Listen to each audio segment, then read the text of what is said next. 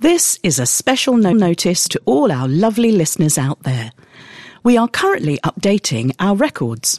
Please could you contact Diane de Jersey on 078 99 854 582. That's 078 99 854 582 to confirm your latest contact information, even if it has not changed. We wouldn't want you to miss out on any of our future recordings, and we look forward to hearing from you soon.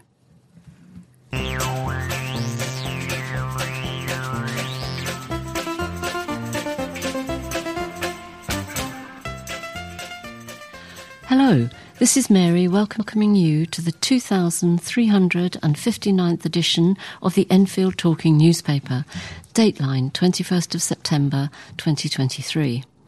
The readers this week are Joel, Mary and Bill, with Hass and Caris on the controls. Editing, production and distribution is by the team. Our title music is Country Rock Polka, composed by Pat Prilly, Fernand Bouillon, Harriet Brewer. It is performed by Jean-Jacques Perret and is used with his kind permission. The local news stories that we will be reading come from the Enfield Independent and Enfield Dispatch and are their copyright. For the week beginning 25th of September, the sunrise time is 06:50 and the sunset time is 18:52.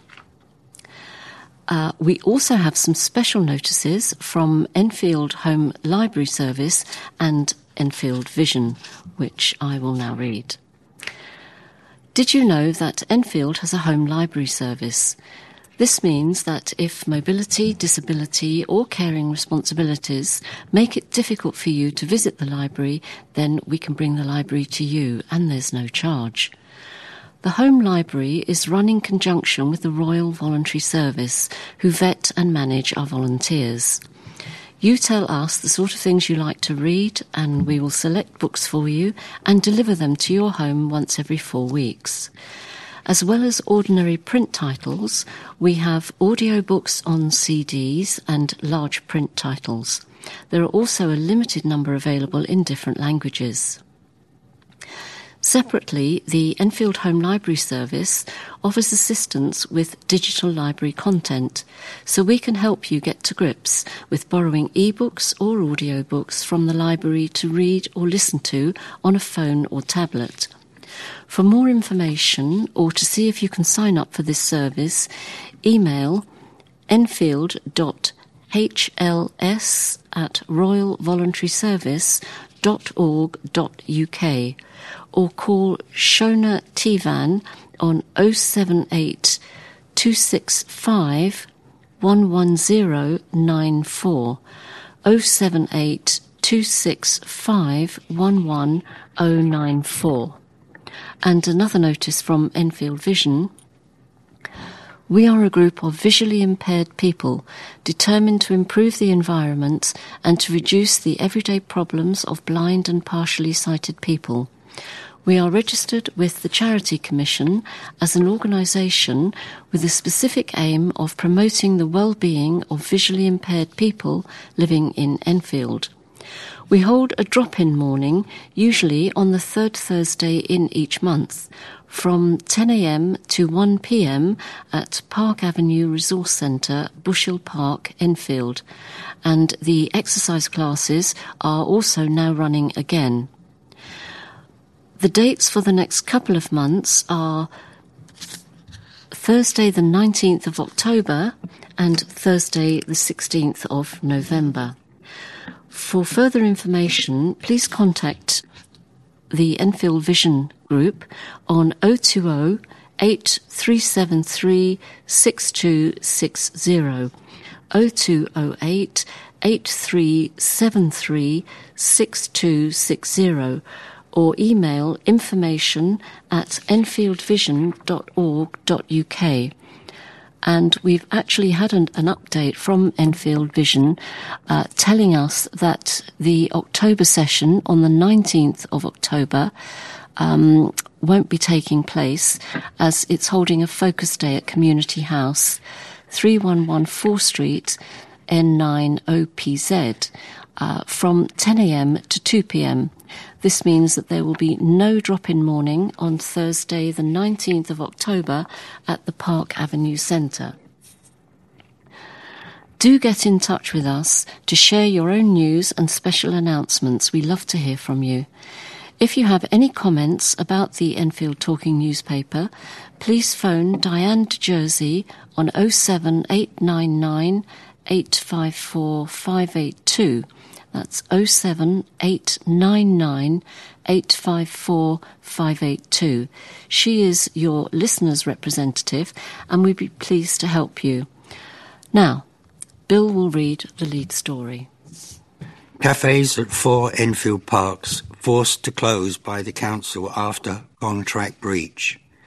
Cafes in 4 borough parks have all been suddenly shut down by Enfield Council after the leaseholder were accused of breaching their contract with the authority.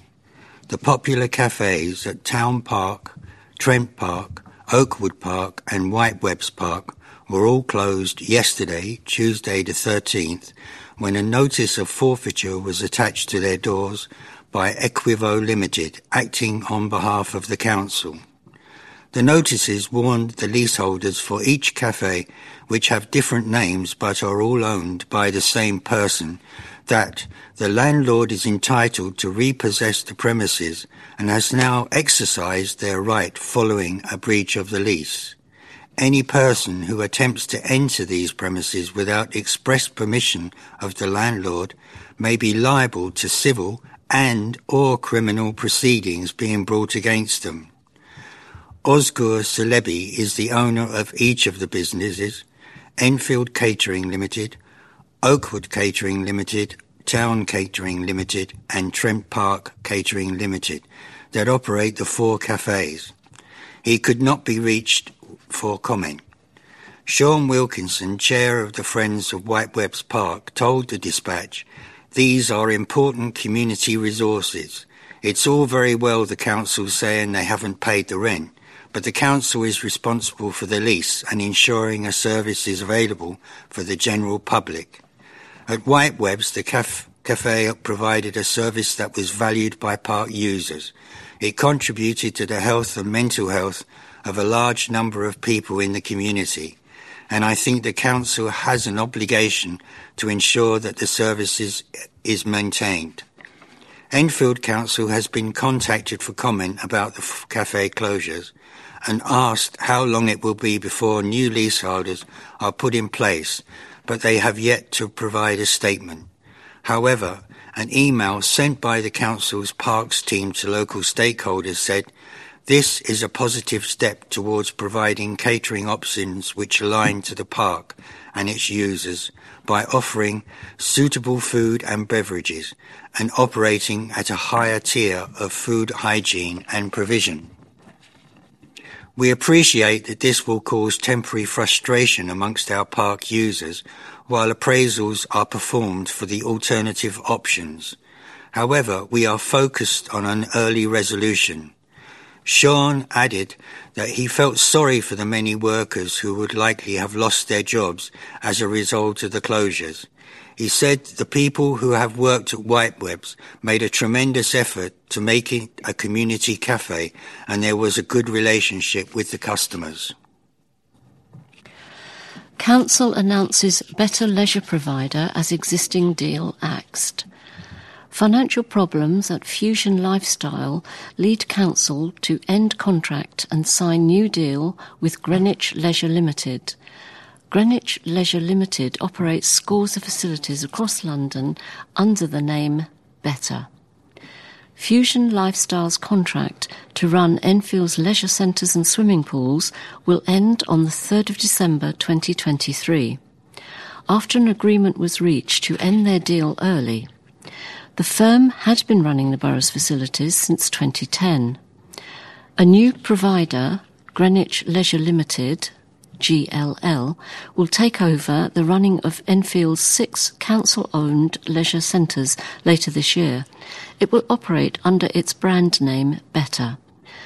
The move follows concerns raised by the council earlier this year over how Fusion was running Arnos Pool, Bramley Bowl Centre and Edmonton Green, Southbury, Albany and Southgate leisure centres.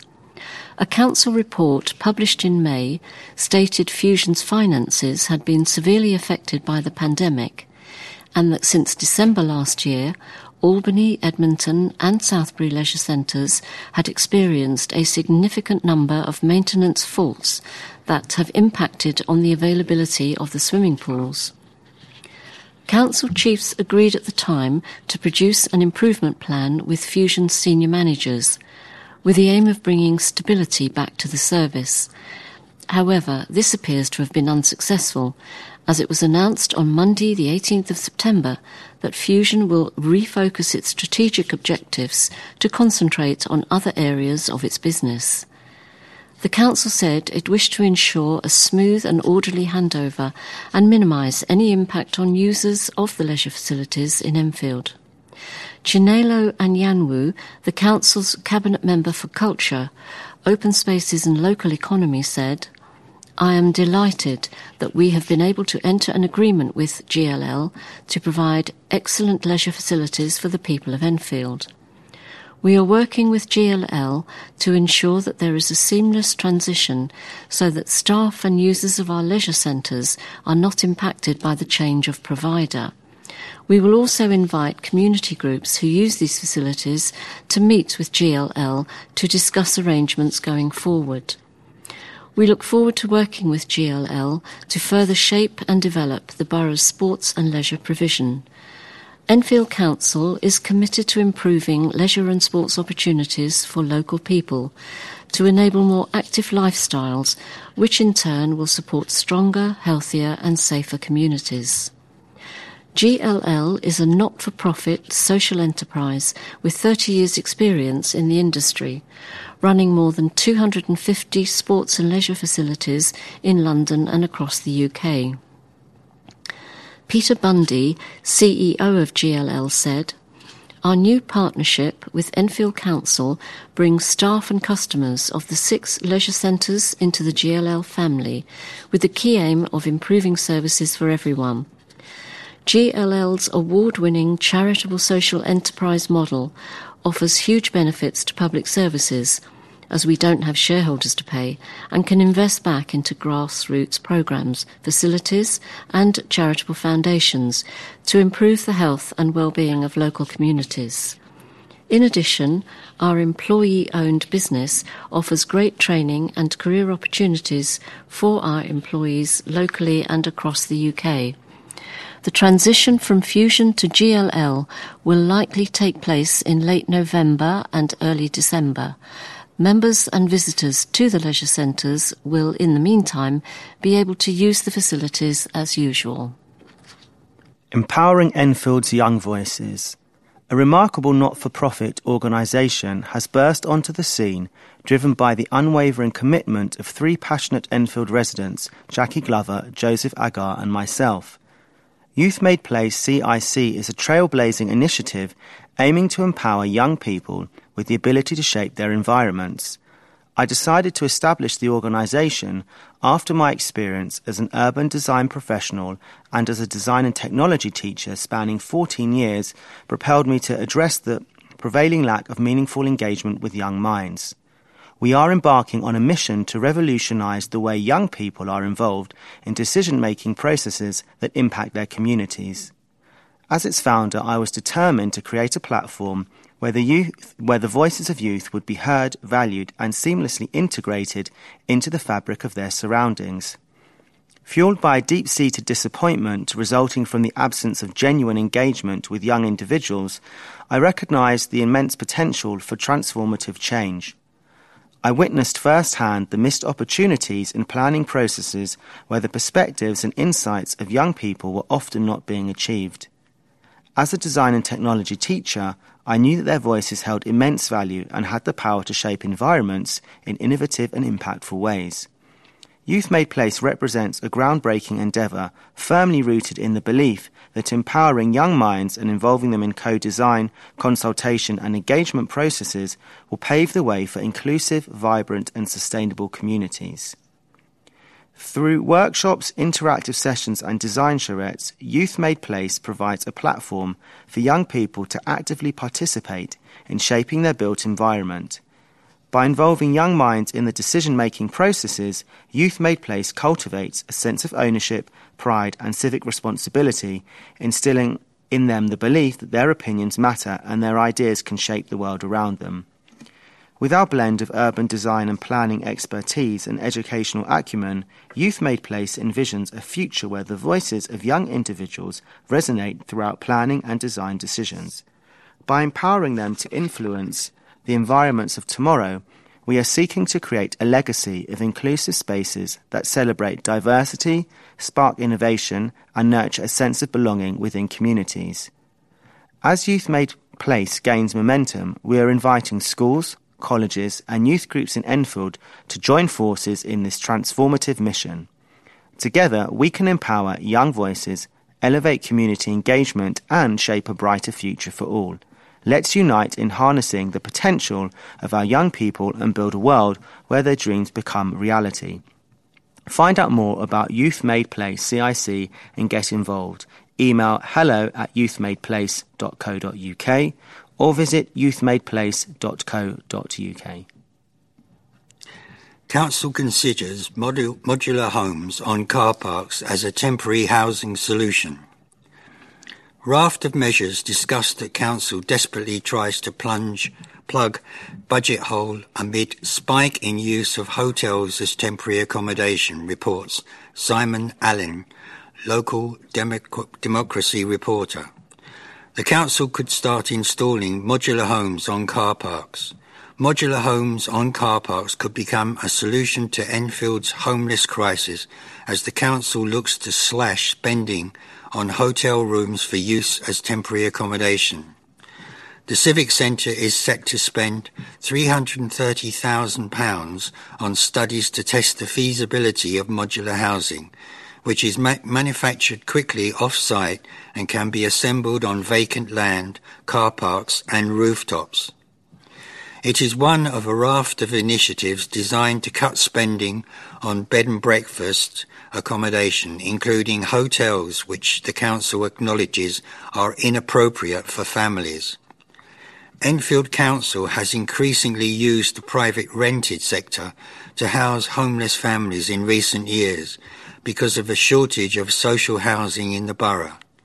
But soaring interest rates over the past 12 months have plunged the sector into crisis as landlords decide to hike rents or sell up in response. In Enfield, Section 21 no-fault eviction rates recently became the highest in London. As a result, hundreds of Enfield families are now being housed in hotels and other types of B&B accommodation, often for months on end. This comes as a significant cost to the Council, and it is currently forecasting an unsustainable £17.8 million overspend on this year's temporary accommodation budget. According to reports presented to a meeting of the Council's Cabinet on Wednesday the 13th of September, housing a family in a hotel typically costs £45,424 per year, but housing them in a modular home owned by the local authority instead would only cost £4,307 per year. Modular homes are built off-site and can be delivered with internal fittings already provided. They are lightweight, easy to transport and require only shallow foundations. The Council says the homes can be installed on car parks using steel frame stilts, meaning the car parks can still be used. It hopes to provide around 99 units by 2028 and 30 rooftop units by 2027 at a cost of £24.4 million. Other initiatives proposed by the Council include adding extra stories to existing temporary accommodation blocks, which can sometimes be done without full planning permission following changes to permitted development rights in 2020.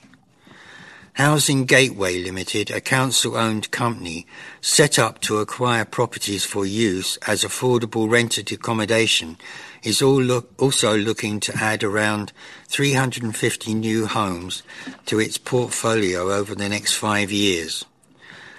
The council will continue to use vacant homes on housing estates that are awaiting regeneration, such as Joyce Avenue and Snells Park in Edmonton, as an interim solution to the surge in homelessness. The last council figure revealed 3,100 Enfield households are living in temporary accommodation, and that the proportion of those houses in B&Bs is continuing to rise. George Sava, Enfield's cabinet member for social housing, accused the government of failing to tackle the housing crisis and said 400 homeless families were approaching the council every month as the cost of living crisis hits and landlords leave the market. He told Wednesday's meeting that the council was on the move all the time, trying to find new ways to help people have a roof over their heads. In June, the council agreed a new policy of moving families stuck in hotels away from London and the southeast of England as a solution to the problem. Commenting on the plans for modular homes, Director of Housing and Regeneration Joanna Drew said the council was still at the exploratory stage, but was very clear that any housing provision has to meet essential space standards, thermal standards, and general amenities around it that support family life. Volunteers needed to make Enfield greener and healthier. Deaf and disabled people who live, work or study in Enfield are being invited to join the Journeys and Places Disability Reference Group to help make Enfield a greener, healthier and more vibrant place to live. The group is being formed by Enfield Council's Journeys and Places programme that encourages people to make sustainable daily journeys for themselves and for the planet. The goal is to ensure the views of deaf and disabled people are heard throughout the design phases on Journeys and Places projects that will help shape projects such as parklets, public space improvements, school streets, walking routes, town centre improvements and more. Council bosses would like to particularly hear from people who have a physical, sensory, intellectual or mental health impairment and are interested in sharing their personal experiences and views to help build an understanding of the needs of the deaf and disabled in Enfield. Councillor responsible for environment at Enfield Council, Rick Jewell, said, "I am pleased the Council is forming this group as it will help us to build an understanding of the needs of deaf and disabled people in relation to transportation and our public spaces in Enfield. I would encourage deaf or disabled people of all ages and backgrounds to apply for a place on the reference group so we can hear as wide a range of views as possible. Any personal experiences and views people are willing to share will help build an understanding across the Journeys and Places team of the needs of deaf and disabled people in relation to access, public spaces, road safety, walking, cycling, using public transport and getting around the borough in other ways. For further information and to apply, visit letstalk.enfield.gov.uk/DRG. That's Let's Talk Stop Enfield Stop gov.uk/DRG. Applications are also welcome from personal assistants of deaf and disabled people in Enfield. Staff at community hubs in Enfield Town and Edmonton Green libraries are also available to help interested people to make an application. Applicants can drop in at any time between 9:30 a.m. and 2:30 p.m. from Monday to Friday. Impact of Council Tax Support Scheme cuts spelled out as Civic Centre faces £39 million budget cap. Cuts to Council Tax Support Scheme would hit harder for disabled people, carers, ethnic minorities and women, reports Simon Allen, local democracy reporter. Women, ethnic minorities and disabled people are among those set to bear the brunt of planned cuts to council tax discounts affecting thousands of Enfield residents. A proposed shake-up of the borough's council tax support scheme would see residents already on low incomes pay an average of £8.84 more per week, with the changes having a significant negative impact across all working age claimants. More than 10,000 households would see their weekly bills rise up to £5, but some would face much steeper costs, with more than 1,000 paying between £20 and £25 extra per week, and 127 facing hikes of £40 to £65 per week. Enfield Council claims its current council tax support scheme is one of the most generous in London, and the Labour administration's 2022 local election manifesto pledged to maintain our generous £38 million council tax support scheme, benefiting a third of Enfield's households. But with a £39.4 million budget black hole to fill, the authority wants to slash the cost of the scheme to £26 million. The proposed shake-up would see the minimum payment made by working age claimants rise from 24.5% to 50% of the council tax rate for their properties. In addition, support would only be provided up to Band C property values.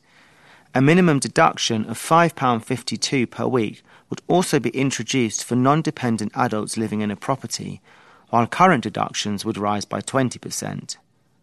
After factoring in the costs of the proposed shake-up, the net saving to the council is estimated to be £7.3 million. But reports drawn up by the council reveal disabled and carer households would definitely be negatively impacted, as they would no longer receive 100% council tax support. Ethnic minority households are also expected to be disproportionately negatively impacted by the changes, as analysis suggests they are more likely to be claiming council tax support. With female claimants outnumbering male claimants by around 2 to 1, women are also set to be disproportionately affected. The council has set out a range of actions to reduce the impact of the changes, including adding an extra £1 million to a hardship fund designed to support the most vulnerable residents.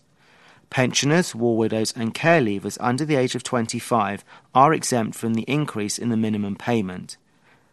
The proposed changes were set out in reports presented to a meeting of the Council's Cabinet on Wednesday the 13th of September.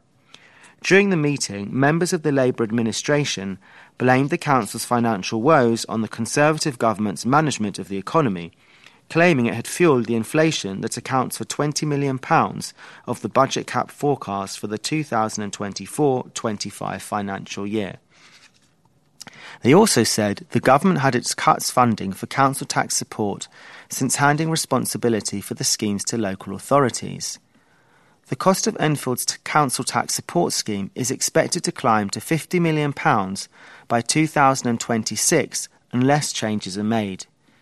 Council leader Nessil Kaliskan said this was not sustainable or affordable for any local authority, and the council had no choice but to look at our options. She added, "The fact that we would still maintain one of the most generous council tax support schemes is a reflection of our commitment to support the poorest in our borough, but we have to do that in the means that are available to us." Speaking outside the meeting, Conservative Shadow Cabinet Minister for Finance James Hockney said the proposed changes would break Labour's manifesto pledge to maintain support at £38 million. He added, "These devastating Labour cuts will impact over 30,000 low-income households in the borough, including over 12,000 lone parent households with one or more children."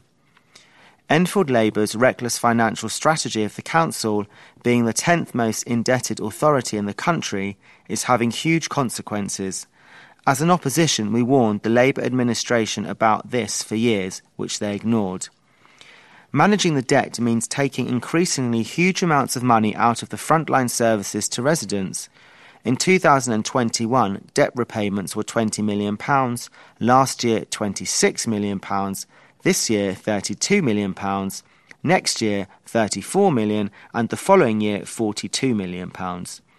All money that has to be found, and consequently devastating cuts to the services the council provides to the residents to cover the debt.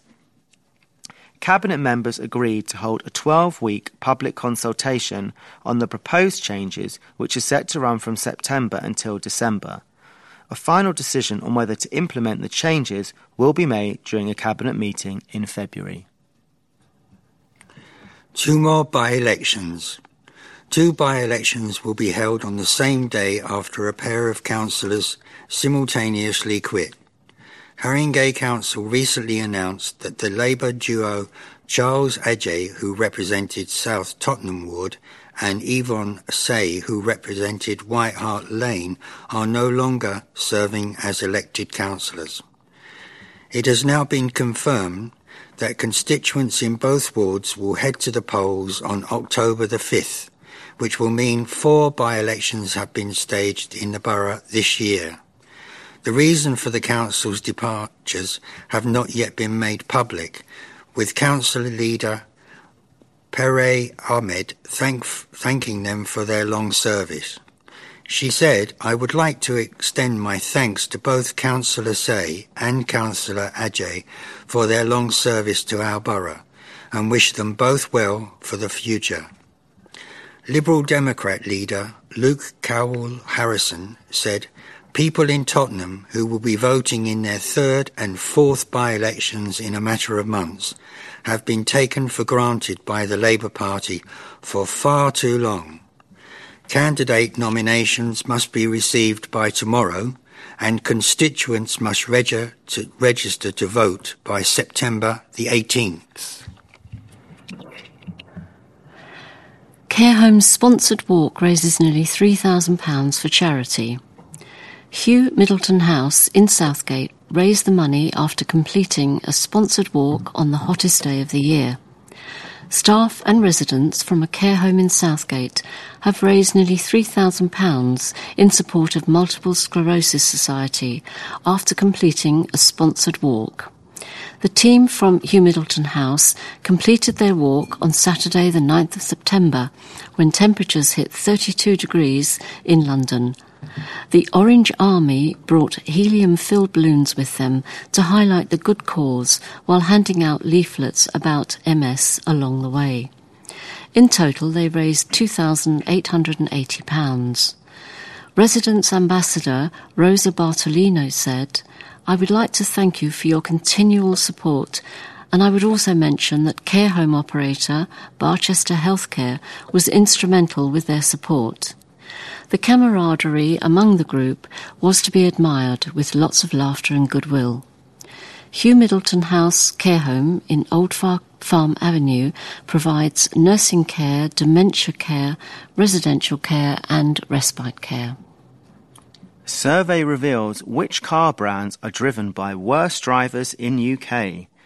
Analysis of data obtained from vehicles that have a red-tail telematics device or black box installed to record driver behaviour as part of a driver's motor insurance policy has revealed the best and worst driven brands of vehicles on UK roads, with Audi as the brand with the worst driver behaviour and Toyota being the brand with drivers demonstrating the best driver behaviour. Redtail's telematic devices calculate a driver score for motor insurance purposes. This score is based on driving behaviours linked to accidents such as fast or bad cornering, tailgating, harsh braking and acceleration and excessive speed. These parameters have been fine-tuned over many years. Analysis of past accidents highlights that drivers with the poorest scores are over 10 times more likely to be involved in an accident than those with the best scores. Redtail divides driving risks into 2 types, those that drivers can control and those they can't. Based on the controllable behaviours, Audi is one of the worst driven cars out there, while Toyota is one of the safest. To figure out how risky a driver's habits are, the company looks at 7 different behaviours that they can control. For example, harsh acceleration results in greater wear and tear on a vehicle and often leads to aggression-related driving incidents and more braking, which wastes energy. Per-mile-driven Audis and BMWs are the most likely to have incidents of harsh acceleration. Redtail's analysis identified that drivers of Audis and BMWs have the harshest accelerator foot, while Toyotas and Dacias have 66% and 75% fewer harsh acceleration incidents, respectively. Braking too hard is also a problem. Braking unnecessarily is the biggest waste of fuel, and braking harshly is the quickest way to lose control. It can make the car skid, which can cause accidents and wear out the brakes and tyres. Audi is still at the top of the list for this problem, with harsh braking events an incident every 2.5 miles. However, Land Rover has less than half of this, with one every 6 miles. Turning corners too fast can be risky too, especially if braking at the same time. With incidents occurring every 45 miles, Audi drivers top this list too. The company saw Toyota drivers showing by far the best anticipation and only cornering badly every 300 miles. Finally, it's no surprise that driving too fast in general can make it harder to stop the car in an emergency and cause significantly more damage if the vehicle is involved in an accident. On average, Audis and BMWs are the fastest, reaching maximum speeds nearly 20% greater than Toyotas. Why you should join U3A. University of the Third Age, U3A, is a charitable organisation within the UK that provides the opportunity for those who have retired from work to come together and learn for fun. There are many branches across the country, totaling a membership of over 430,000 people nationwide. It is an organisation for socialising, but at the same time providing a forum for developing existing interests or exploring and learning new ideas and skills. Our motto is, learn, laugh, live. Every year we hold a National U3A Day which celebrates and promotes our organisation. This year we will be having an information stall set up in Palace Gardens Shopping Centre in Enfield Town on Saturday the 16th of September between 10 a.m. and 3 p.m. Our own local branch of Enfield 3A was established in 1994 and has a thriving membership of over 350 people. It continues to grow in numbers. In keeping with the aim of U3A movement, we bring people together and make new friends, develop their existing interests and learn new ones in an informal, relaxed environment. This may be in a member's home, a local church or even a pub. We do not sit any exams. Everything we do is purely for fun.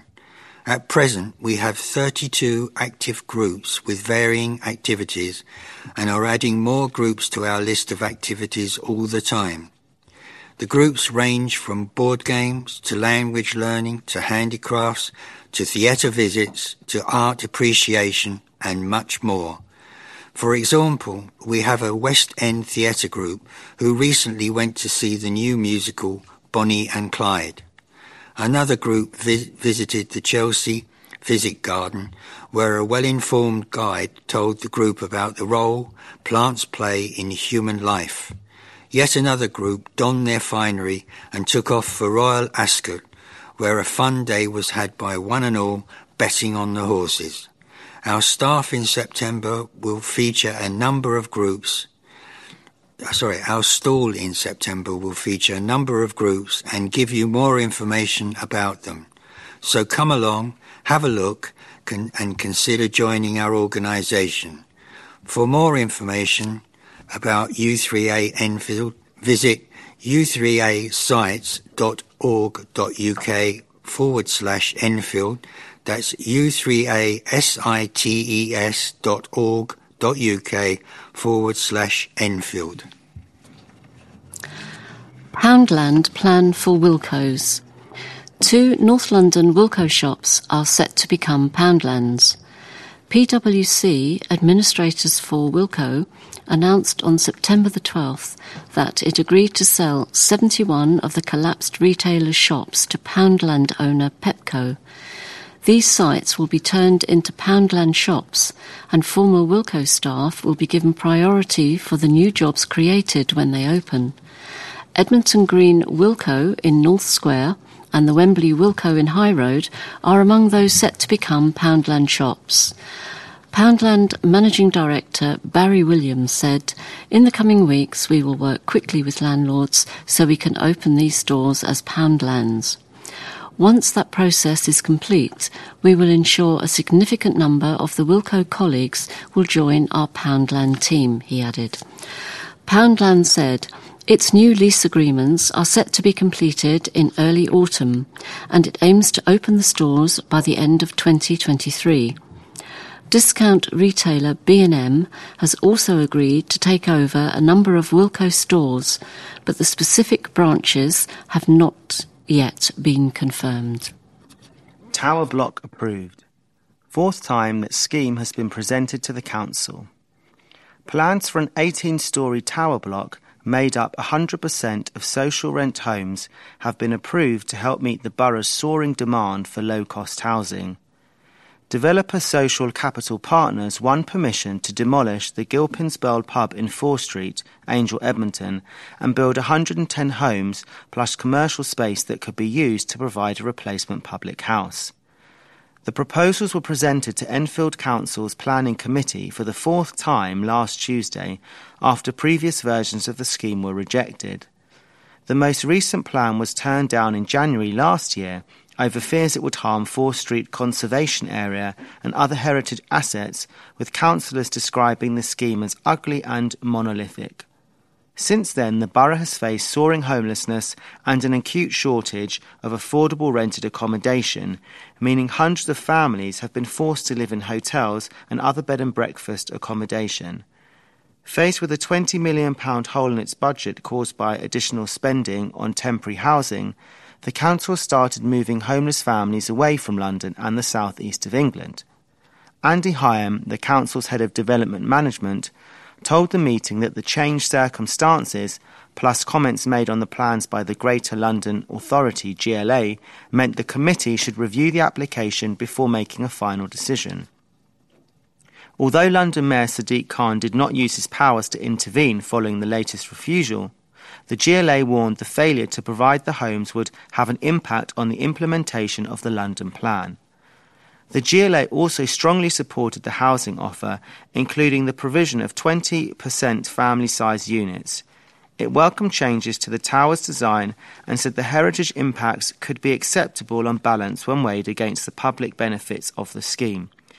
The developer has also changed the housing offer from London affordable rent to lower-cost social rent homes, which will be set at 60% of local rents, and included a second staircase to provide an alternative fire escape route. Rediscovering Enfield's lost royal palace. Judith Stones from Enfield Archaeological Society on the progress made this year in uncovering more of Elsing Palace's secrets.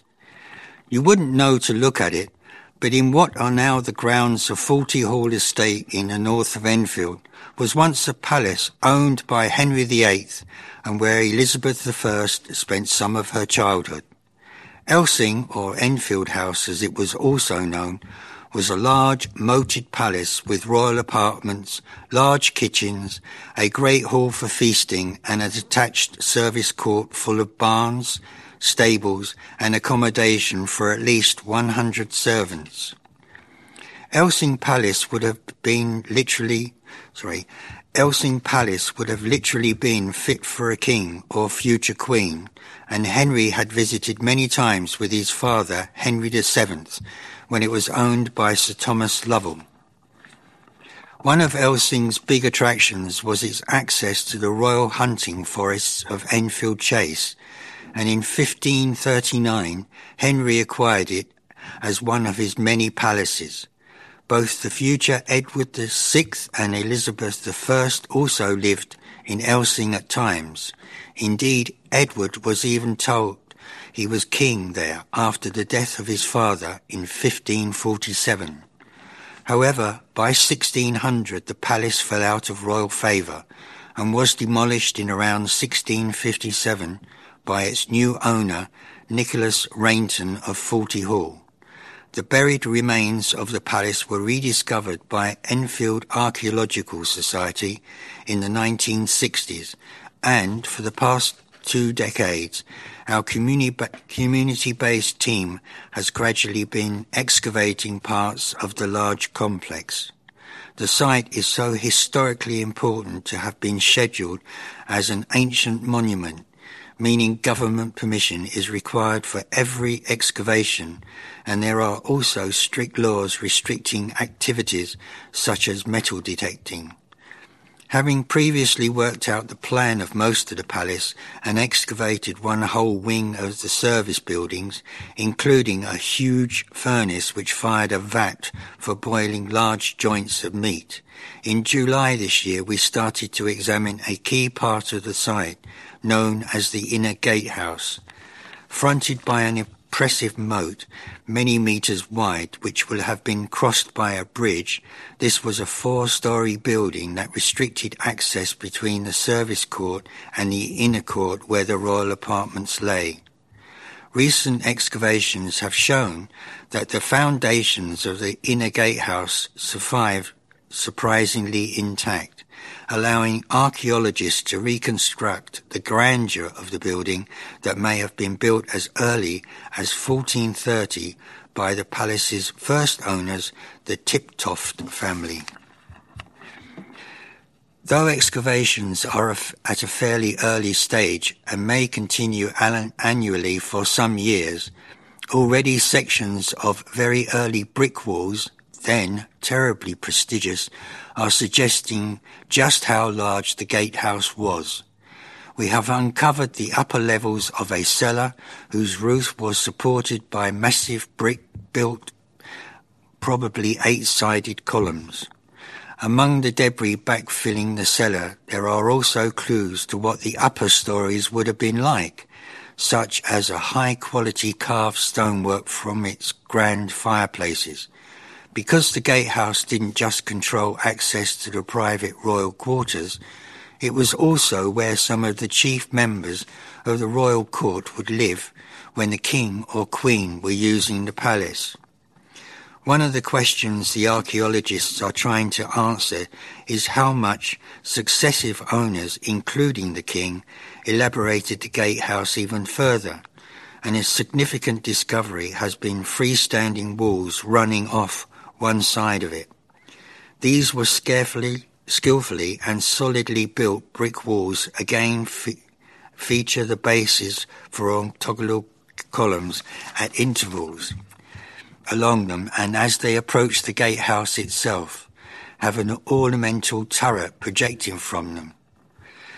From generous grants from the Enfield Council's Stories of Enfield project, supported by the National Lottery Heritage Fund and the Enfield Society, EAS has published 2 new books about Elsing Palace. Monarchs, Courtiers and Technocrats, Elsing Palace, Enfield, Place and People, written by Martin Dern, details archaeological discoveries since the 1960s, with research into the extraordinary range of available historical sources, while Neil and John Pinchbeck's Elsing, Enfield's Lost Palace Revealed takes a more condensed approach to the story. Both books are available from enfarcsoc.org, that's enfarchsoc.org, with the second also on sale at Forty Hall's gift shop and at Dugdale Art Centre in Enfield Town. The EAS website includes a short film about the 2022 excavations created by Footpath Films, and make sure to look out for an episode of Digging for Britain on BBC Two early in 2024 featuring this year's excavations. And now for some football. Town win but defeats for Enfield and Borough. Another unbeaten FA Cup battle to come. Enfield Town are heading north after the draw for the third qualifying round of the FA Cup. And it won't be easy with Halesowen Town, the destination, whose nickname I can only assume is the Yelts. They play in the west of Birmingham, are unbeaten in the Southern League Premier Division Central this season after 4 wins and 4 draws from their 8 games. Speaking on the club's website, manager Gavin McPherson believes it could be one of the ties of the round. He said, "It's a game we should all be looking forward to. It's intriguing because both clubs will know nothing about the other. In many people's eyes, we'll be underdogs, and I don't mind that. Any team that has made it this far in the competition will be tough opponents, and Halesowen will be no different. They've started well, but so have we. I know our supporters will travel in numbers, so it should be a competitive game." Town booked their place in the round 2 wins from the first round proper, thanks to a 3-0 success over Felixstowe and Walton United. A blistering start paved the way for a success that wasn't always comfortable. Sam Young scored from the penalty spot on 4 minutes after a foul on Ollie Knight, and it was the latter who made it 2. 4 minutes later, after good passing between Marcus Wiley and Rhys Beckles-Richards. Joe Payne ended the scoring on 14 minutes. The visitors tried their hardest after the break to get back into it, with tall striker Joss Mayhew coming off the bench to good effect. He headed wide just after the restart and then missed another decent chance, as did Joshua Hitter. Payne did hit the post late on, but the boss was not too impressed with the second half showing. He said, "I was disappointed with the second half. We saw it coming, but I don't think we dealt with it particularly well. If they'd got an early goal then, we could have had a hell of a game on our hands. But you have to take your hat off to the boys. It was no fluke. They took on board exactly what we wanted them to do inside the first 35 minutes. Often at 3-0, human nature dictates sometimes that you think the game is done. I never think like that, but it's understandable. In the end of the first half was good enough to do the job." Enfield's return to action in Isthmian League Division 1 North ended in a 3-0 loss at home to Redbridge. It was Alex Salmon's first match in charge and saw them with a whole host of players making their debut. Enfield Borough lost 6-1 away to second-place Cannons Wood in the Eastern Counties League First Division South. Evan Conboy got their only goal. And now for a letter. Slow down, dear Enfield Dispatch. As a resident of Enfield Chase, I'm angered and dismayed by the number of drivers speeding on our local roads. Far too many people blatantly disregard the speed limit and bomb along narrow roads in residential areas. This is extremely dangerous to pedestrians, cyclists and other motorists. It's not just boy racers either. Many of these speeders are average drivers who think they are safe because they're only going 35 in a 30 zone. The lack of awareness of more vulnerable road users is shocking as well. I have seen multiple incidents of motorists failing to stop at zebra crossings even when pedestrians are already halfway across the road. Many people in Enfield drive however many other use forms of active transport that exposes them to risks from speeding motorists. I implore our local drivers to slow down and take care. Alice K. Enfield Town. Wreck in Enfield's school buildings. Latest crisis for Sunak government. 2 schools in Enfield are now known to contain a type of concrete that is prone to collapse, with a suspected 3rd undergoing surveys. Enfield Council confirmed last week that St Ignatius College in Bulls Cross and Winchmore School in Winchmore Hill had identified reinforced autoclaved aerated concrete RAC on their sites. Churchfield Primary School in Edmonton has surveyors on site to establish whether RAC is present. The concrete material used in the construction of schools and other public buildings from the 1950s to the 1990s has a lifespan of around 30 years. Last week, the government told 104 schools to stop using buildings known to contain RAC until safety measures had been put in place. It said that more than 50 schools had already installed mitigations this year. Following the announcement, Enfield Council said no schools in the borough had been contacted by the Department of Education and asked to find alternative locations to teach as a result of building safety concerns.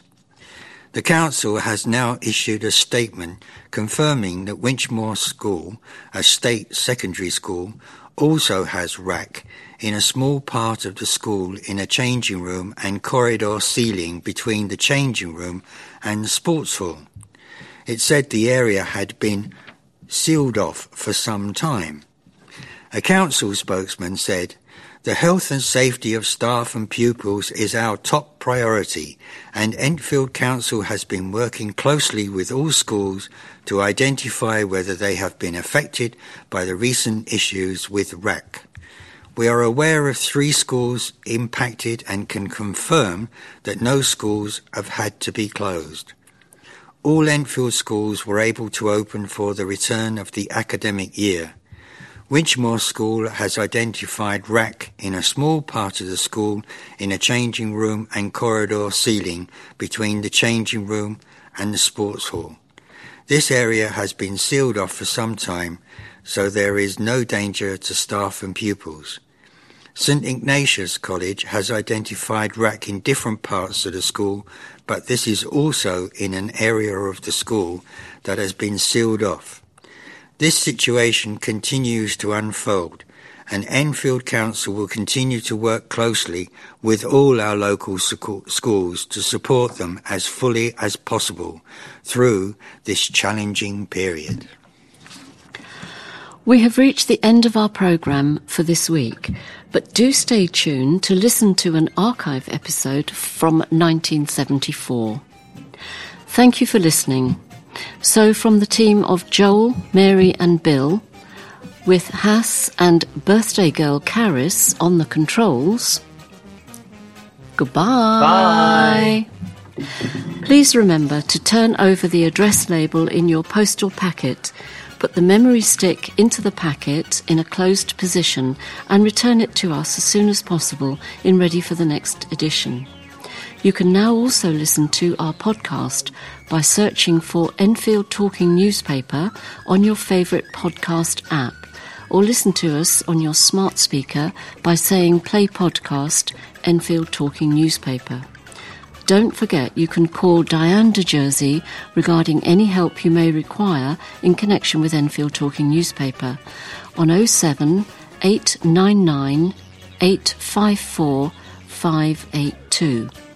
That's 07 899 854 582.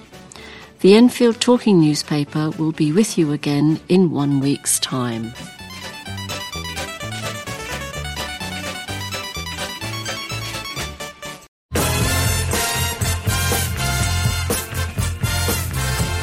Hello, this is Hass, and I'm here to introduce a selection of recordings from the Enfield Talking Newspaper archive. A few cassette recordings from the first 50 years of the Talking Newspaper have survived, and once a month you'll hear the local news from the Enfield area as it was from 1974 through to 2011.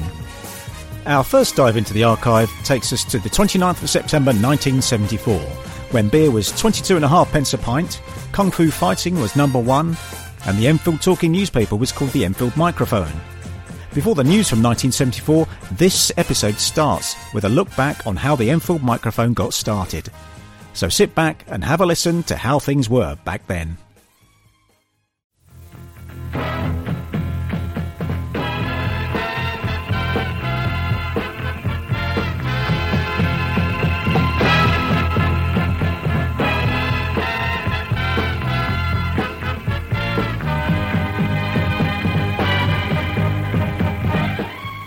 This is Peter Sykes introducing the 300th edition of the Enfield microphone, dateline 29th of September 1974.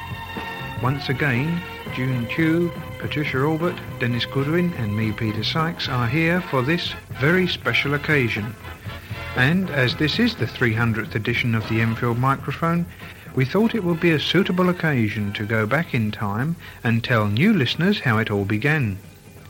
The news tape was started by Toc H, so who better to tell us about it than John and Gladys Dredge, who were closely involved in the scheme from the beginning. It started in 1960. I remember one Friday night I was going to Toc H, and Maurice Strivens, who some of you may remember, an old Toc H member, put the project to me in the car, and I was very keen on it.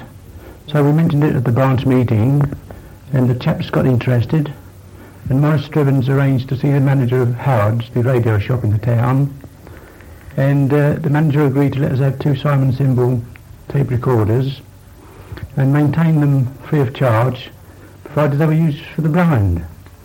He also went along to see the editor of the Enfield Gazette, and he got his cooperation as well. And Richard Collinson was the reporter at the time.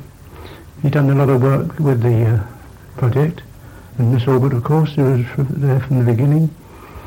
And well, I appreciate it myself because I've never been able to read a newspaper. Well, I was in the retail news agency trade for over 30 years. I've never actually been able to read a paper. I was sending them to the public. So, of course, it was quite a boon to me. Thank you very much. Gladys, it was about 1960. About 1960, yes. I remember Christopher was about 11, because I remember one night we used to, from time to time, have difficulty with readers. Usually it was the Toc H men, and they were involved in other things, and they couldn't always come, so sometimes they were short of readers, and one night we had 2, and they brought Christopher in to do it, and I think he then was the youngest reader. He has read on it since he's grown up, but he doesn't do it now. But now a family tradition is kept up by Peter Sykes, our nephew, and we are very grateful, we always have been, for this Enfield microphone, which comes round to us fortnightly, and we get all the news on it. It's lovely for both of us to listen to. It's nice also to keep contact with Miss Albert, because as most of you know now, she's left Enfield as a home teacher, but she's still our Enfield mic contact, which is lovely. Oh, well, thank you for that kind word. And you, of course, were probably the first listeners, and probably the last of the first listeners remaining. I can't think of anyone else. Mrs. West, who is now no longer with us. And how many people did Toc H sort of get round? Oh, I just don't work out. There's about 12, yes. The 2 machines used to go round to 6 to 7 people. But they used to go around once a week then, and it was rather an involved transport business, because not only did the Toc H men read on the tape each week, but they used to provide the transport. And we had a little shop at the time, and as we were always open, or more or less always open, available anyway, and on the spot, and we had a telephone, I used to look after the transport part of it, and it was a headache at times, especially when the machines went wrong or the tapes all came undone, and it was a hectic job to get them all back into their cassettes. Well, I think the North London Tape and Hi-Fi Club became involved some time late in 1961. Yes, about 18 months after, 2 years or something like that. 2 years, I would think about 62 they took over. I'm not sure, but I think it was 62. It may have been earlier. But it was, well, it got too big for the few men. Everybody wanted the Enfield mic, and gradually it got bigger and bigger as the news got round that this news tape was available. The blind people said, oh, can we have it? We'd like it to come to us. And of course the little branch at, well, the branch at Toc H couldn't cope with it all, and they hadn't got the equipment or the manpower to cope. So we, Miss Albert, I think, suggested that perhaps the North London Tape and Hi-Fi Club would be interested. And although the Toc H men for a little while did help with the reading, gradually it went all over to them. They've done a marvellous job.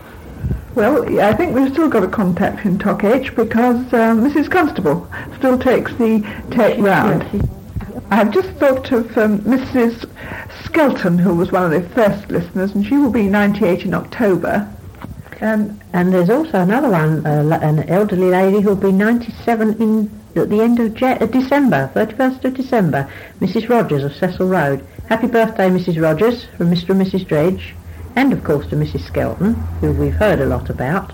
And if there are any other listeners who were at the beginning or almost at the beginning, we'd like to wish them all the best for the next 300 editions. Yes, I always want to say 300 years. But we're not out. Back to Tock H, I think they do still interest themselves in the blind people, don't they? Oh, well, yes. We would always do anything, being a member of the branch, we get it in both ends, the receiving end and from the point of view of arranging different things. When the North London Tape and Hi-Fi Club took over, they expanded the service and gradually increased the number of listeners to 60.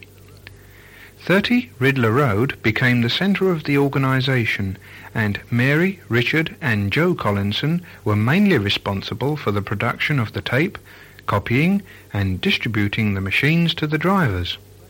When Richard went to Australia, Ron and Den Goodwin took over the production of the tape. Listeners who knew the Collinson family will be glad to know that they have settled happily in Gloucestershire, running a village store and post office, which is doing well even in these hard times. During the week, Richard lives and works in Uxbridge, but on a recent visit to Enfield, he recorded this message. When you leave a town you've lived in for years, you have to leave behind friends, as well as your own mental picture of what that town looks like. I left Enfield a couple of years ago. I return often enough to see the friends, but not often enough to keep up with the changes. Shops change hands, others are knocked down. Traffic lights are put up, and road systems altered.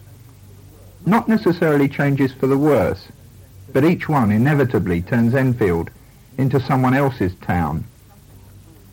Still, some things do stay the same, like the Enfield microphone.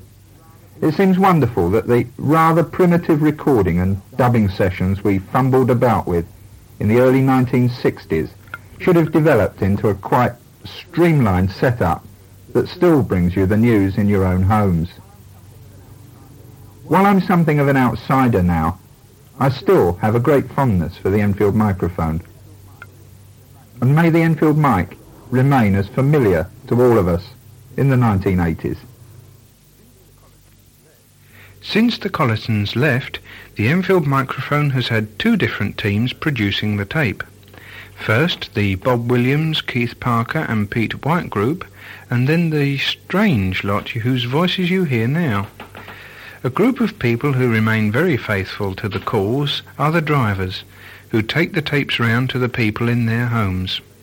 These drivers, and to ladies on foot, have in many cases become personal friends of the listeners they visit, and have lent a helping hand where needed. Sid Hale has been with the organisation for many years, and he is responsible for delivering the tapes to the other drivers, as well as visiting 3 blind people. Pat first asked Sid about his round. It's a very pleasant round. I've made a lot of friends in the few years that I've been working for the Enfield microphone. I call on Mr. Parry, Mrs. Mitchell, Mrs. Constable, who in turn pass it on to Tom May, Mrs. Jose, George Witchett, Wally Haslam, go up to Mr. Smith in Purcell Road. He's our latest driver. He's making a good job of it too. Also had to call on a home, Parkfield House at Hadley Wood. They're a lively bunch of young ladies up there, and I always enjoy their company. They're the drivers I have to call on, and of course I have my own listeners, Mrs. Burse and Mr. Arnold and Mr. Smith. Now Mr. Smith is 91 this week, and I'm going to his reception on Saturday with my wife. Many happy returns to the day, Charles, and I hope to see you again next year and many years afterwards. Don't make me drunk Saturday, will you? I know you won't. Well, I know you do other odd jobs for people as you go around it, and you don't mention it at all, but is there anyone who chucks you out? Very few. I think Charles is going to chuck me out on Saturday. Thanks very much. Our postal service, sending tapes to listeners who have their own machines, has been running for about 2 years, and we are very grateful to the post office for allowing us free postal facilities for our tapes. 2 other people deserve a mention. Colin Hall, whose voice is never heard on the tape, but who is responsible for helping Patricia with the copying of the tapes, and Bernard Crowe, who repairs the Enfield microphone machines when they break down. Bernard is probably known to many of you as he repairs the talking book machines for the library. I was asked by Pat Allbutt to join forces with the recording team on the production of this memorable edition.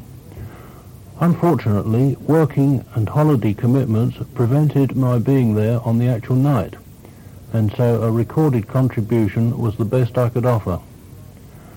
Perhaps I've been a rather erratic contributor to the news tape during the last few years by virtue of being one of the backroom boys, as it were. My main concern being the maintenance of the Nuffield talking book machines, with the addition of the Enfield mic machines at a much later stage. Strolling down memory lane more years ago than I care to precisely state, when I first came to Enfield, the talking book service was in the disc phase. That is, the books were recorded on many, many discs, which actually were a few years ahead of the long-playing records that we know today. I think there was even one copy of the Bible in the library, which ran to nearly 800 discs.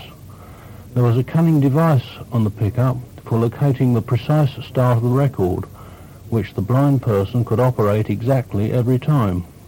Also, of course, there were many service calls for needle changing, etc. The first cassette machines then appeared, and the cassette itself was a monster affair weighing many pounds, which often got damaged and out of alignment in the post. These ran on a very wide tape, which could accommodate up to 18 tracks. But this was a great step forward, since all but the longest books could be accommodated on one cassette. Now, of course, we have moved on to the Mark IV machine, with its postcard-sized cassette providing up to 6 tracks at 2.5 hours per track, which is enough for a moderate-length book. Apart from the fiction library, many books have been produced for students in many languages and are now circulated by many countries throughout the world. It has given me great pleasure and satisfaction to have worked with the Talking Book Library through its many changing phases. It is gradually hoped to replace all the old adapted machines with the latest Mark IV machine, but with about 120 new applicants per week and nearly 50,000 machines in the field, you will understand that it will take some time. The service, too, is being extended to handicapped people as well as blind persons, and many of the service engineers, like myself, have offered our resources to the new organisation, as they will be using identical machines and cassettes. One of the more exciting aspects of the service job is the visiting of blind persons in their own homes. I am always amazed at how well and cheerful and pleased they are to see me when I call.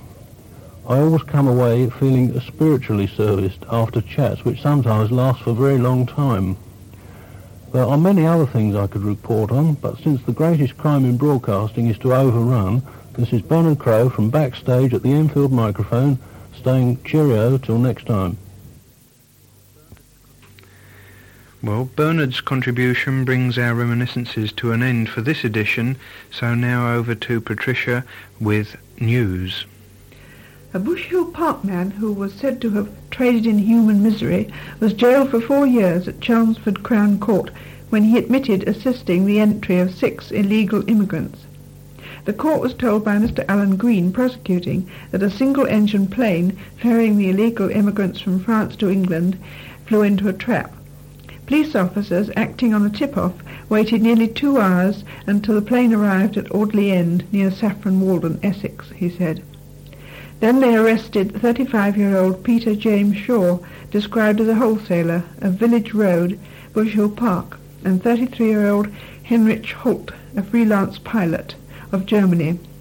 Both men pleaded guilty to a charge of assisting the entry of 5 Indians and 1 Pakistani on June the 9th. Holt was jailed for 12 months, but Shaw, who was said by Mr. Green to be part of a sophisticated gang, was sent to prison for 4 years. Judge Peter Greenwood told them, "This type of offence, trading in human misery, is done for greed and, in my view, calls for severe punishment, if only to deter others." An Enfield man was rushed to hospital with both legs broken after an accident at the junction of Baker Street and Bell Road on Wednesday the 18th of September. Mr. Stephen Robert Banya, aged 25, of 246 Baker Street, was hit by a van which then turned onto its side. He also suffered head injuries. A spokesman at Chase Farm Hospital described his condition as fairly satisfactory. The van driver, Mr. Brian V. Goodman, aged 21, of 29 Willow Road, was also taken to hospital with a cut head, but he was not detained. Residents on the Suffolk estate at Enfield Highway, where council houses are being modernised, have been packing out the show house on the estate since it opened on Monday, 9th of September. Despite the efforts of vandals who have smashed windows and broken pipes in the show house at 11 Oldbury Road, residents have been able to see exactly how modernisation will change their homes. More than 500 council houses are included in the £3 million council improvement scheme, which is due to be completed by September next year. Since the contractors moved onto the site in July, there has been criticism of the work that has been carried out and protest at the fact that the residents are given no choice in the matter. All the houses are to be modernised. But on the other hand, residents have said that they are quite happy with the way the work has been done. There has been praise for the scheme itself and praise for the end product. Rain did not prevent more than 60 people gathering at Chase Green on Sunday afternoon, 15th of September, for the annual Battle of Britain Remembrance Service. At the service, which was conducted by the Reverend Michael Sherman, Vicar of St Luke's, flags representing the Royal British Legion, the Burma Star Association, the Royal Artillery Association and the Enfield branch of the Royal Air Forces Association were lowered in memory of those who died. A wreath was also laid by Air Commodore John McAlevey, the president of the Enfield branch of the RAFA. Mrs. Olive Whitworth, who will be known to quite a few listeners because she was the president of the Enfield Afternoon Blind Club, died recently at the age of 86. She was the founder and chairman of the Chase Non-Ferrous Metal Company in Jennerton Road. She was associated with the die casting industry for more than 58 years. Her husband, the late Mr. Leslie Whitworth, founded Dyson and Company, the former Ponders End firm of die casters, in 1915 in partnership with some friends. Mrs. Whitworth was closely associated with him in the business. In 1933 she decided to start her own business. She borrowed £150 and took over a blacksmith shop in Windmill Hill. The company moved to the present site after the war. A resident of Little Park Gardens since her marriage in 1915, Mrs. Whitworth was closely associated with St Andrew's Church, where a memorial service conducted by the Reverend Peter Morgan was held. She was a member of the parochial church council. Work on the first stage of the long-awaited rebuilding of Chase Farm Hospital is now expected to be completed by the end of December, 18 months behind schedule. The delay, which has been caused mainly by shortages of labour and materials in the building industry, will mean that the final bill will be substantially more than the original figure of £1,695,069. The first stage will provide new staff accommodation, an operating suite, an X-ray department, an intensive care unit, an accident centre and a 90-bed maternity block. The contractors, Sir Lindsay Parkinson and Company, are also working on the second and third phases of the redevelopment. The building of a £1 million mental illness unit, which was originally due to be completed 3 months ago, and the construction of a 180-bed mentally handicapped unit. Mr Gordon Beverley, press officer for the North East Thames Regional Health Authority, who inherited the building contracts from the former North East Metropolitan Regional Hospital Board, said recently, "The final bill will reflect the rising cost of labour and raw materials, but we cannot give an estimate of what it is likely to be because prices are still fluctuating. Every contract had an inbuilt inflationary clause, and the final figure was subject to the extra costs which would have to be added to the bill." A 13-year-old Enfield boy who died after falling from a 50-foot oak tree in Bullsmore Lane was afraid of heights. It was stated at St Pancras Coroner's Court recently. A verdict of accidental death was recorded at the inquest on Christopher Pearce of Bridge End Road, Bullsmore, who died at Whittington Hospital on September 9th, the day after the fall. The boy's father, Mr John Pearce, told the court it was the first time he had climbed a tree. He was afraid of heights. A police helicopter hovered over Ponders End on Friday the 13th of September as part of a big manhunt following a wages snatch. A lone raider, possibly armed, got away with £350 from outside the premises of Chubb Alarms, the security firm, near the corner of Southbury Road and High Street. Police swooped on the area as soon as the alarm was raised, but the man had disappeared. They also interviewed shoppers and shopkeepers in the area in a search for witnesses. The raid happened at 10:30 in the morning as Mr M. Ford, a Chubb employee, was bringing the wages to the factory. He parked in the factory forecourt, took a leather-bound box from his car, and then felt something being pushed in his back. A man demanded the money, which he handed over, and the raider fled. No description of the man has been issued. Enfield residents are being urged to join forces in the fight for improved local bus services. The call comes from Mr Gordon Dixon, the Enfield and Haringey representative on the London Transport Passengers Committee, the service's public watchdog. At a meeting recently, the committee will receive a report on services in Enfield, including suggested improvements. But Mr Dixon told the Gazette that the best way to get action was for individual residents and groups to write to the committee to show the strength of local feeling. The report from the General Purposes Subcommittee says that further information is being gathered in support of a call from the Federation of Enfield Residents and Allied Associations that the 135 route should be extended along Carterhatch Lane to form an east-west link between the Beefeater, formerly the Halfway House, and the Hertford Road. Anyone who has observations on the local bus service should write to the committee, Middlesex Guild Hall, Parliament Square, London, SW1. While still on the subject of queries on transport services, a night nurse returning home from duty at Highlands Hospital had to wait nearly 2 hours on Monday the 16th of September for a W9 Toy Town bus. Miss E.M. Hart, who campaigned for a bus link between Enfield and the hospital, said the buses were supposed to run every 20 minutes, but she had to wait from 7:45 a.m. until 9:40 a.m. before a bus came. The situation, she said, was impossible for staff and visitors, and the service had gradually deteriorated over the past month. A spokesman for London Transport said that that Monday morning only one of the 3 buses supposed to be on the route was running due to mechanical defects. He agreed the service had been affected in recent weeks due to the delay in the delivery of spare parts and a shortage of engineering staff. The manager at the Ponders End bus garage said that the minibuses seemed to have mechanical troubles all the time. The conversion of Clay Hill House into a halfway house in the rehabilitation process for the mentally ill is likely to cost nearly £150,000, it was stated at a meeting of the Borough Council's Social Services Committee.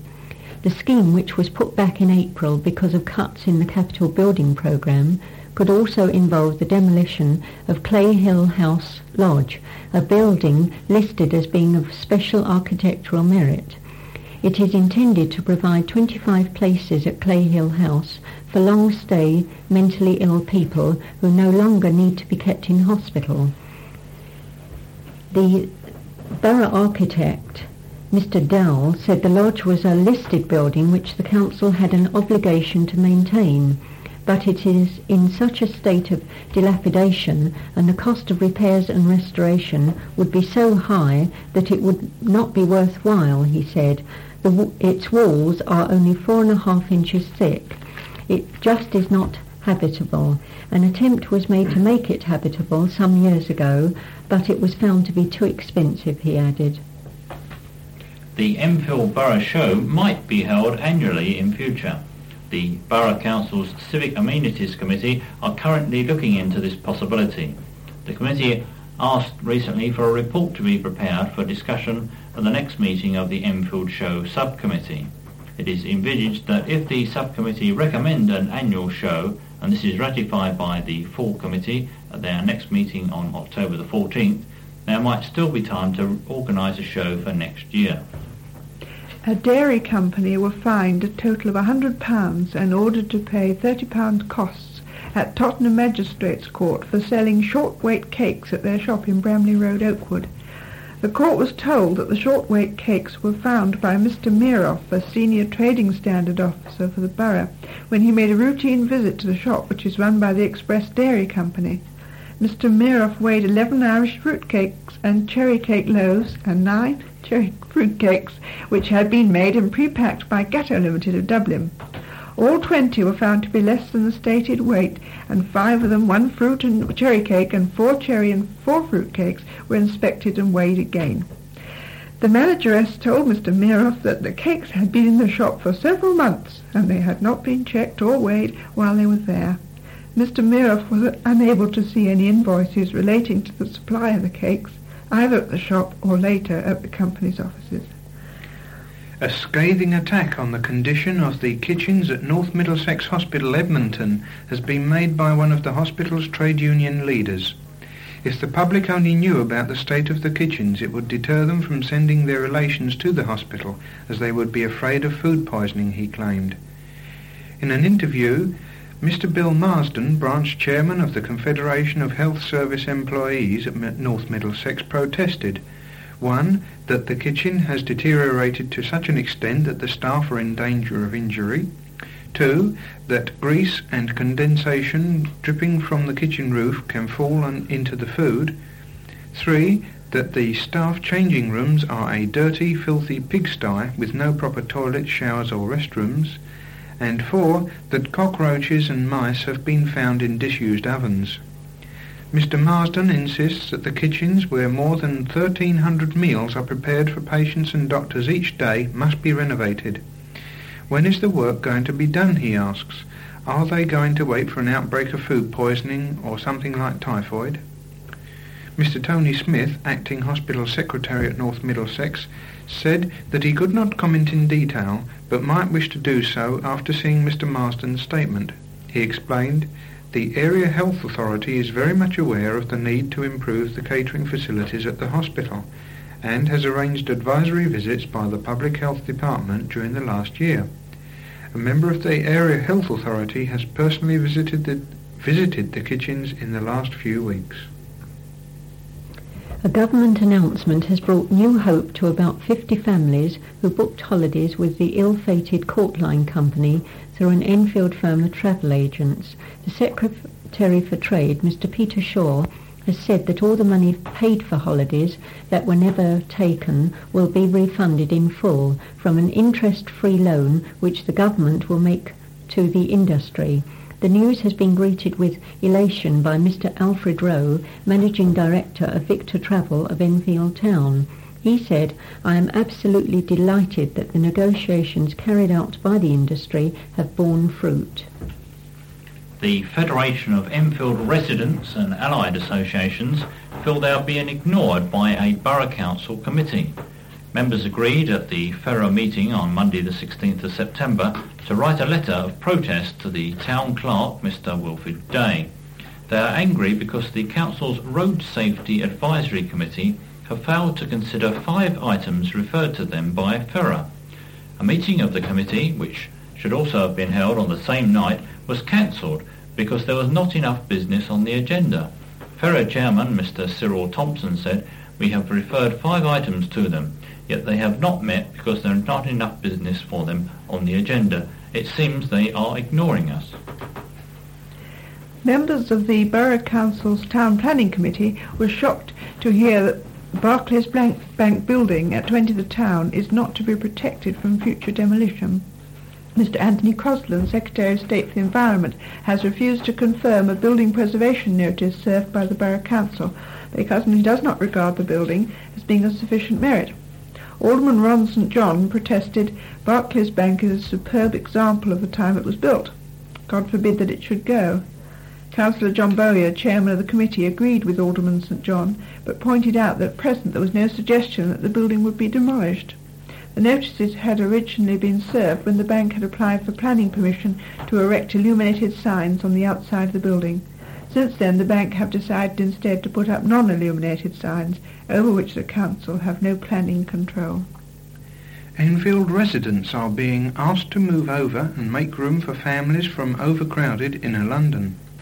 The call comes from a government working party who have just completed a survey of the housing land available in the suburbs.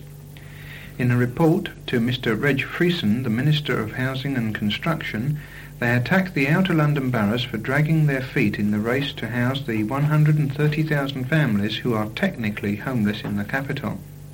They urge a big speed-up in the housing building programme, including the release of more marginal areas of Greenbelt land and building on allotments and school playing fields which will be relocated in the Greenbelt. The Greater London Council should be given a bigger share of future developments, they say. Councils that are reluctant to use open land for housing were given a clear warning by Mr. Gerald Kaufman, Chairman of the Working Party and Under Secretary of State at the Department of the Environment. He said at a press conference, if they don't get on and do the job themselves, the GLC or one of the inner London boroughs will take over the land and do the job for them. Following the report, Mr. Friesen has written to the leaders of all London boroughs and the GLC seeking a rapid improvement in house building. The Action Group's report was discussed at a recent meeting of the Borough Council's Town Planning Committee. Council officers were asked to carry out an investigation of any possible housing land in the borough. John Charles William Castleman, who is charged with the murder of his wife, a former Enfield shop manageress, was remanded on bail in his own recognizance of £10,000 and sureties totalling £2,250 until October the 9th at Cheshunt Magistrates Court a few weeks ago. A condition of bail was that Castleman, a 51-year-old administrative assistant, should reside with one of the sureties in Mill Hill and should report to Mill Hill Police Station 3 times a week.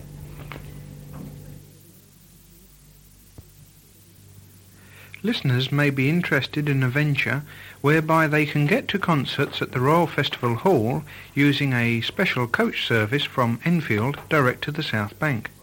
If you are free on Tuesday evening, the 19th of November 1974, the London Symphony Orchestra, conducted by Walter Weller, will play Vltava by Smetana, as well as Bartók's Piano Concerto No. 2 and Dvorak's Symphony No. 8. Listeners may get further details from the Arts and Entertainments Office, Central Library, Cecil Road, Enfield, Middlesex, or they can telephone 01 366 2244. I'll just repeat that. The Arts and Entertainments Office, Central Library, Cecil Road, Enfield, Middlesex, or telephone 01 366 2244. And locally, the Enfield Arts and Entertainments Department are presenting a variety spectacular at Edmonton Town Hall, Knights Lane, Edmonton N9, on Thursday the 31st of October at 8 p.m. This is a superb evening's entertainment with well-known names from the Variety Club circuit.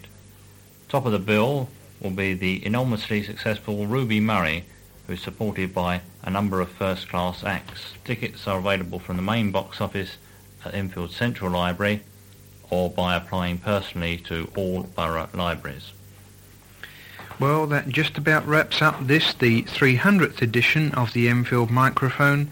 So Old Father Time says it's time to say goodbye from... Dennis, And me, Peter.